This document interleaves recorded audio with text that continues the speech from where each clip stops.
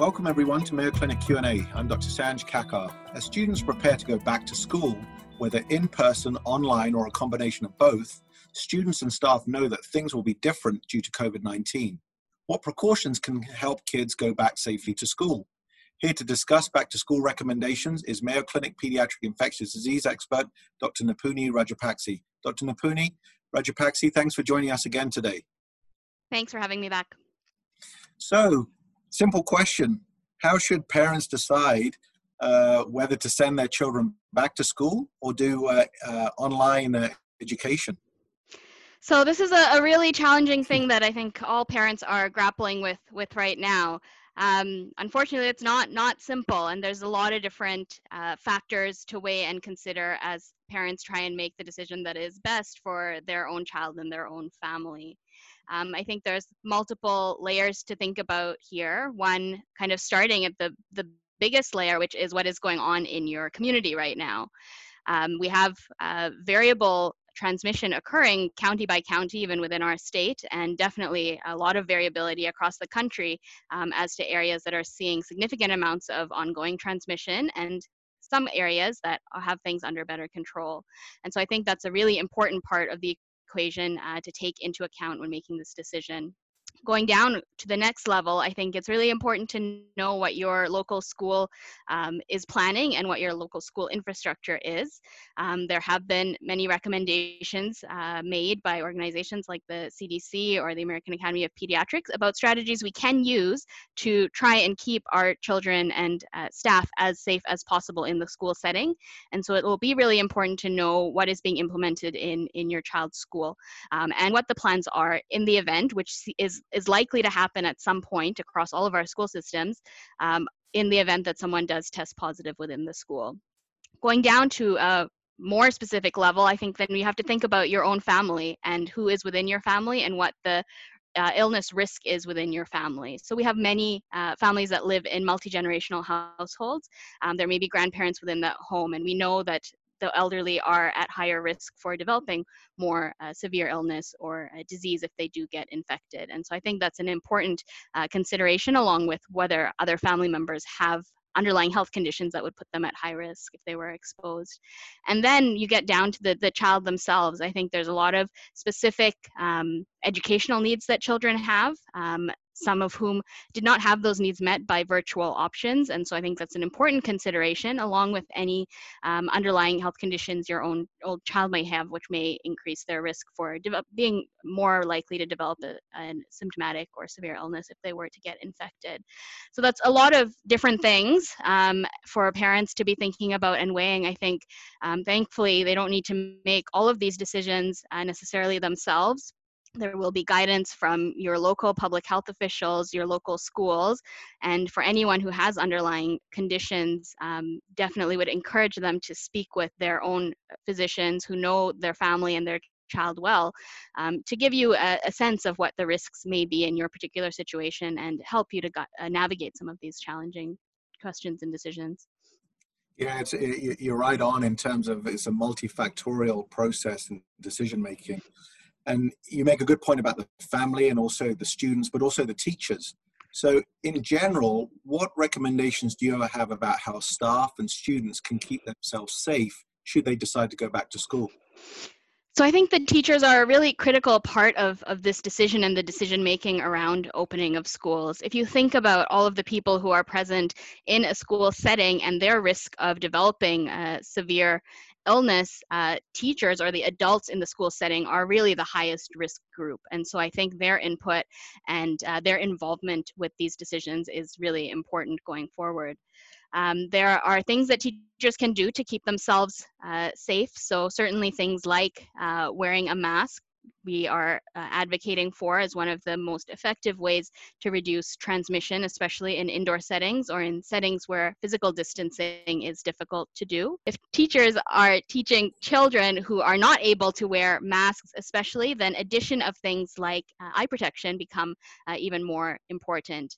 I think special attention needs to be paid to what is happening around meal times. Meal times are a high risk period of time because people have to remove their masks to eat. And so ensuring that space is available for teachers to physically distance, which becomes even more critically important when you're not wearing a mask, will be really important for schools to think about and plan around. Probably the highest risk in school settings will be transmission between adults. And so putting measures in place to decrease the opportunities for that to happen will be an important part. That's along with all the other things that we've been advocating, including excellent hand washing, cleaning of high touch surfaces. All of these different strategies need to be used together because none of them alone is 100% protective. And so it's really all these layers of different things that will help to keep our teachers and our students safe in a school setting. Yeah, you make a good point in terms of, how grateful we are to our teachers. And obviously there's things that they can control. But what about the children? So for example, let's say you have multiple children who are younger, wearing masks, they have siblings. Should they share masks with siblings? Should they be washing the mask every day? What are your thoughts there about the children? Yeah, so masking and kids is a really great topic. I think there are things that we can do to help children, especially young children, become accustomed to wearing a mask. So we recommend masks for anyone over 2 years of age, aside from anyone who would have difficulty removing the mask themselves if needed. So, for example, children with underlying neurologic conditions that would prevent them from being able to remove the mask would be an example of that. Otherwise, definitely there's things that parents and families can start doing, and I would encourage them, if they haven't already started, to start doing this early to help get kids used to wearing a mask and interested in wearing a mask in a school setting. So with kids, having them involved in choosing the mask, choosing the color of the mask or a pattern or of their favorite character on the mask can make their acceptance of the mask more likely if they like it. If the mask is not comfortable, they probably will not wear it. And so making sure that you have a variety of masks and that they've tried them on before you send them off to school, and that the mask fits well. So properly covering both their nose and their mouth and going underneath the chin will be really important. It's important to talk to kids about mask wearing. It's important to role model good mask wearing as adults and parents as well. And especially things like how to safely put on and take off your masks. So just touching the ear loops and not touching the front of the mask or the back of the mask if you're removing it. Ensuring you wash your hands before and after handling your mask at any time. And especially when it comes to kids, just reminding them that they shouldn't be sharing masks with their friends, they shouldn't be trading masks, making sure that their masks are labeled with their name or initial so that they can easily identify it. And masks should be washed at the end of each day, and a new mask should be used each day. And certainly if they become wet or visibly soiled, they should be cleaned and a new mask should be used. So making sure your child has a backup mask available in their backpack or at their desk at school will be really important as well. You mentioned hand washing, and so for children, should it be soap and water? Should it be these gels that you can get? What would you recommend? Because obviously, especially the younger children, their skin can be a little bit sensitive. Yeah, so either soap and water or alcohol-based hand rub are adequate for hand hygiene. We know that this virus is easily inactivated or removed from the surface of the hands by both methods. So kids are more likely to use what is easily available to them, and so both options should be provided, and whichever is most convenient at the time can be used. It is important, and I think good, to do a refresher before they return to school on how to properly wash your hands, so at least 20 seconds with soap and water, or it should take at least 20 seconds for your hands to feel dry if you're using alcohol-based hand rub, and walk through the steps of that with your child so that they're aware and remember all the steps to do it properly. So we've got the children in school and they're learning, but as you know, part of the school is about the extracurricular activities. What are the risks involved about playing sport or doing other activities such as band or choir or even the theater? So extracurricular activities are so important to childhood development. They're so important to developing new skills and developing character amongst our children and our students. So I can't overestimate their kind of importance. But there are unique risks associated with them as well. So if you take something like sports, obviously there's a variety of sports, but we would worry most about risk of transmission in sports where there's close contact. So if you think about sports like basketball or wrestling or rugby, those types of sports, you have children who are in close contact with each other. And when you have that situation, the risk of transmission is higher. It's also quite difficult to do strenuous sports while wearing a mask. And so that may or may not be possible for many of those types of sports. And you add an additional layer of risk if you cannot wear a mask in those situations. So I think we really need to think carefully about what the main priorities are, which I think at least initially will be instructional time for students. And then if we're able to achieve those things safely, start to add back some of these other activities, which are certainly very important, but also need to be guided by the amount of transmission we're seeing and how successful we are in keeping the rates of transmission down. Other extracurricular activities outside of sports, so things like choir practice, we know that early on there were some outbreaks that were linked to choirs, usually when they were singing in indoor setting and in close proximity to each other. So there certainly are, any time you're speaking loudly or singing, more droplets that are produced. And we know that this infection is primarily spread by respiratory droplets. And so there are things that can be done, such as doing choir practice outdoors and having kids spaced out at least 6 feet to decrease the risks, but we'll have to be a bit creative when we're looking at activities like that as well. Yeah, I'm sure, as you said, this is not something we've witnessed before. And so, as you're saying, learning to think outside of the box is critical. A good example is choir practice outdoors. So obviously we're trying to do our best to keep our kids safe. But let's say they get exposed to somebody with COVID-19. What should they do? What should their parents be doing to keep them safe now if they may have potentially been exposed? So that's a great question. And I think most people are saying, and I agree with this, that it is somewhat inevitable that we will have cases that appear within the schools once we reopen them. I think it would be naive to think that we're going to get through this school year without any exposures or cases. And so certainly this is something that schools and families should be aware of, what the plan is in advance if this were to happen. It is important to understand kind of what the exposure was. So incidental exposures, such as walking past someone in a hallway that may test positive, those would be low risk scenarios, and the recommendations in that situation would be different than if you had spent more than 15 minutes of time within 6 feet of someone who tested positive, which is one of the current CDC exposure definitions. And so it's really important to know and understand what the level of exposure was to guide a patient or family as to what to do. If we do think that the exposure was high risk, generally we would recommend quarantining or not returning to a school setting during the incubation period of the virus, which is the time that it would take to develop symptoms if you were infected, which is 2 to 14 days. And so I think it's important for people to know kind of what is being recommended locally. Some of these recommendations may vary depending on where you are and the nature of the exposure and the amount of transmission going on in your community, but those are some of the general things we would think about when approaching a situation like that. So as you said, the incubation period is 14 days. Apart from staying home, should they get tested? So testing is a little bit of a complicated answer, I would say. It will depend on the situation. It'll depend on the person and whether they have underlying health risks that we may recommend that they be tested for. Certainly, if they were to develop symptoms, that may be a situation where you would recommend they get tested. But that I would look to kind of your local guidance as the best place to get that recommendation from. Okay. And then as one goes into the fall and the winter, obviously other illnesses come along, such as, for example, the flu. What's your advice about the flu shot? Every year we're told we should get the flu shot.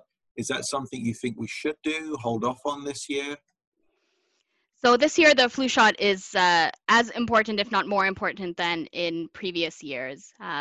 We know that in children, the symptoms of influenza caused by influenza virus, the symptoms of COVID-19 can be indistinguishable, which means you can't look at someone and say they've got the flu or they've got COVID-19. And so whatever we can do to reduce the incidence of flu and the transmission of flu within our communities this year will be critically important. That includes a vaccine, which is one of the most effective ways to reduce the risk of getting influenza, but maybe even more importantly, having serious illness associated with influenza. And so we're definitely recommending this year anyone over 6 months of age should receive the flu vaccine. But in addition to that, we've seen over the last few months that routine childhood immunizations amongst children have decreased over the course of this pandemic. And that has put us in a situation where we're at risk for having outbreaks of vaccine preventable diseases like measles or whooping cough occur. And especially worrisome in the setting where you're going to bring children back to classroom settings. And so I would strongly encourage families to reach out to their primary care providers before any child returns to a school setting to ensure that their routine vaccines are all up to date before they do that as well, just so that we're not dealing with additional outbreaks of preventable illnesses on top of what we're already expecting to be a difficult respiratory season ahead. Yeah, thank you for making that very important point. So let's say the child has the flu shot, but as you said, the symptoms of COVID-19 and influenza are pretty similar. Even if they've had the flu shot and then they get symptoms, are you then still advising to go back into the quarantine of 2 weeks before going back to school, for example? So I think the recommendations are going to vary on a somewhat case-by-case basis and based on test results and whether the child tests positive for influenza or if they test positive for COVID-19, the recommendations might vary. But I think the foundation of the recommendation is that anyone who is ill should not be going to school, whether a student or a staff member. We really need everyone to take on that responsibility, even for what might seem like a mild illness in a child, like a runny nose or a sore throat. That could be COVID-19. We know most children are either asymptomatic or have mild symptoms. And so we need to take those seriously and keep kids home if they are unwell. That's not to say that is without challenge for parents who are trying to return to work also. And so I think we really need to have support in place for parents to make those right decisions to keep their kids home and not be punished by employers or otherwise for calling in for time off themselves. I think that's really important as a society that we get behind that because without that, the chances we'll be able to have longevity to our school reopening will be small. Yeah, it's a great point, Dr. Rajapakse. I mean, it's easier said than done at times, but I appreciate you making that comment. Nipuni, anything else that we want to add that we haven't talked about? I think it's just really important going forward here. These are very challenging decisions that people are having to make to weigh lots of different factors. The right decision for one family may be different for another family. So I think it's important for us to be kind and respectful of that. And I think it's going to be important for people to be flexible. However we start off the school year will not be how we end it potentially. And I think we need to have backup plans in place if schools end up needing to close. We need to have supports in place for parents and families in that event. And I think schools need to have plans in place to know before we even open the doors kind of how we're going to monitor the situation, how we're going to react to situations where someone tests positive. And I think it's really going to be a big team effort to do this for our kids and to do this as safely as possible in the current environment. Thanks to Mayo Clinic Pediatric Infectious Disease expert Dr. Nipuni Rajapakse for sharing recommendations on how to safely return to school. Thank you so much. Thank you. Mayo Clinic Q&A is a production of the Mayo Clinic News Network and is available wherever you get and subscribe to your favorite podcasts. To see a list of all Mayo Clinic podcasts, visit newsnetwork.mayoclinic.org. Then click on Podcasts. Thanks for listening, and be well. We hope you'll offer a review of this and other episodes when the option is available. Comments and questions can also be sent to Mayo Clinic News Network at mayo.edu.